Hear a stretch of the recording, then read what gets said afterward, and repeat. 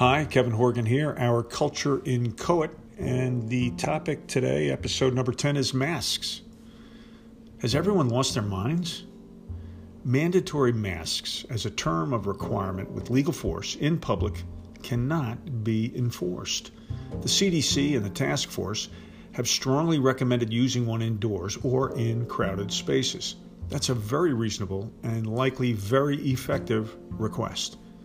So what's the big deal?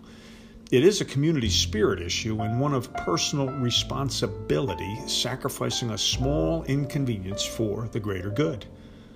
Masks, social distancing, and don't lick doorknobs. Look, for months there was contradictory information by a host of relevant and respected national and state medical authority. There is a boatload of important and relevant empirical data that masks are particularly effective if the user has symptoms. Now, if the secondary person does not have symptoms, it is almost as effective percentage-wise as a vaccine, although it's prophylactic, with the only side effect being smelling your own bad breath, which I suspect is especially dreadful among rioters, Antifa, and Nazi asshats. I am sorry that hysterica has overcome good judgment. Hysteria, excuse me. Knowing that we are one people and we should respect each other in all manner. We are one nation, after all. As an aside, you may not approve of this, but I confess to daydreaming during church services.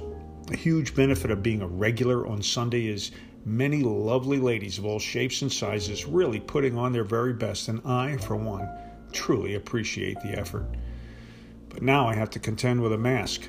I don't care much about wearing it myself, but the most pleasant distraction of women in church has lost much of its former luster. Yet, there is a revelation. I have discovered the real sex appeal of a woman is her smile. Peace out.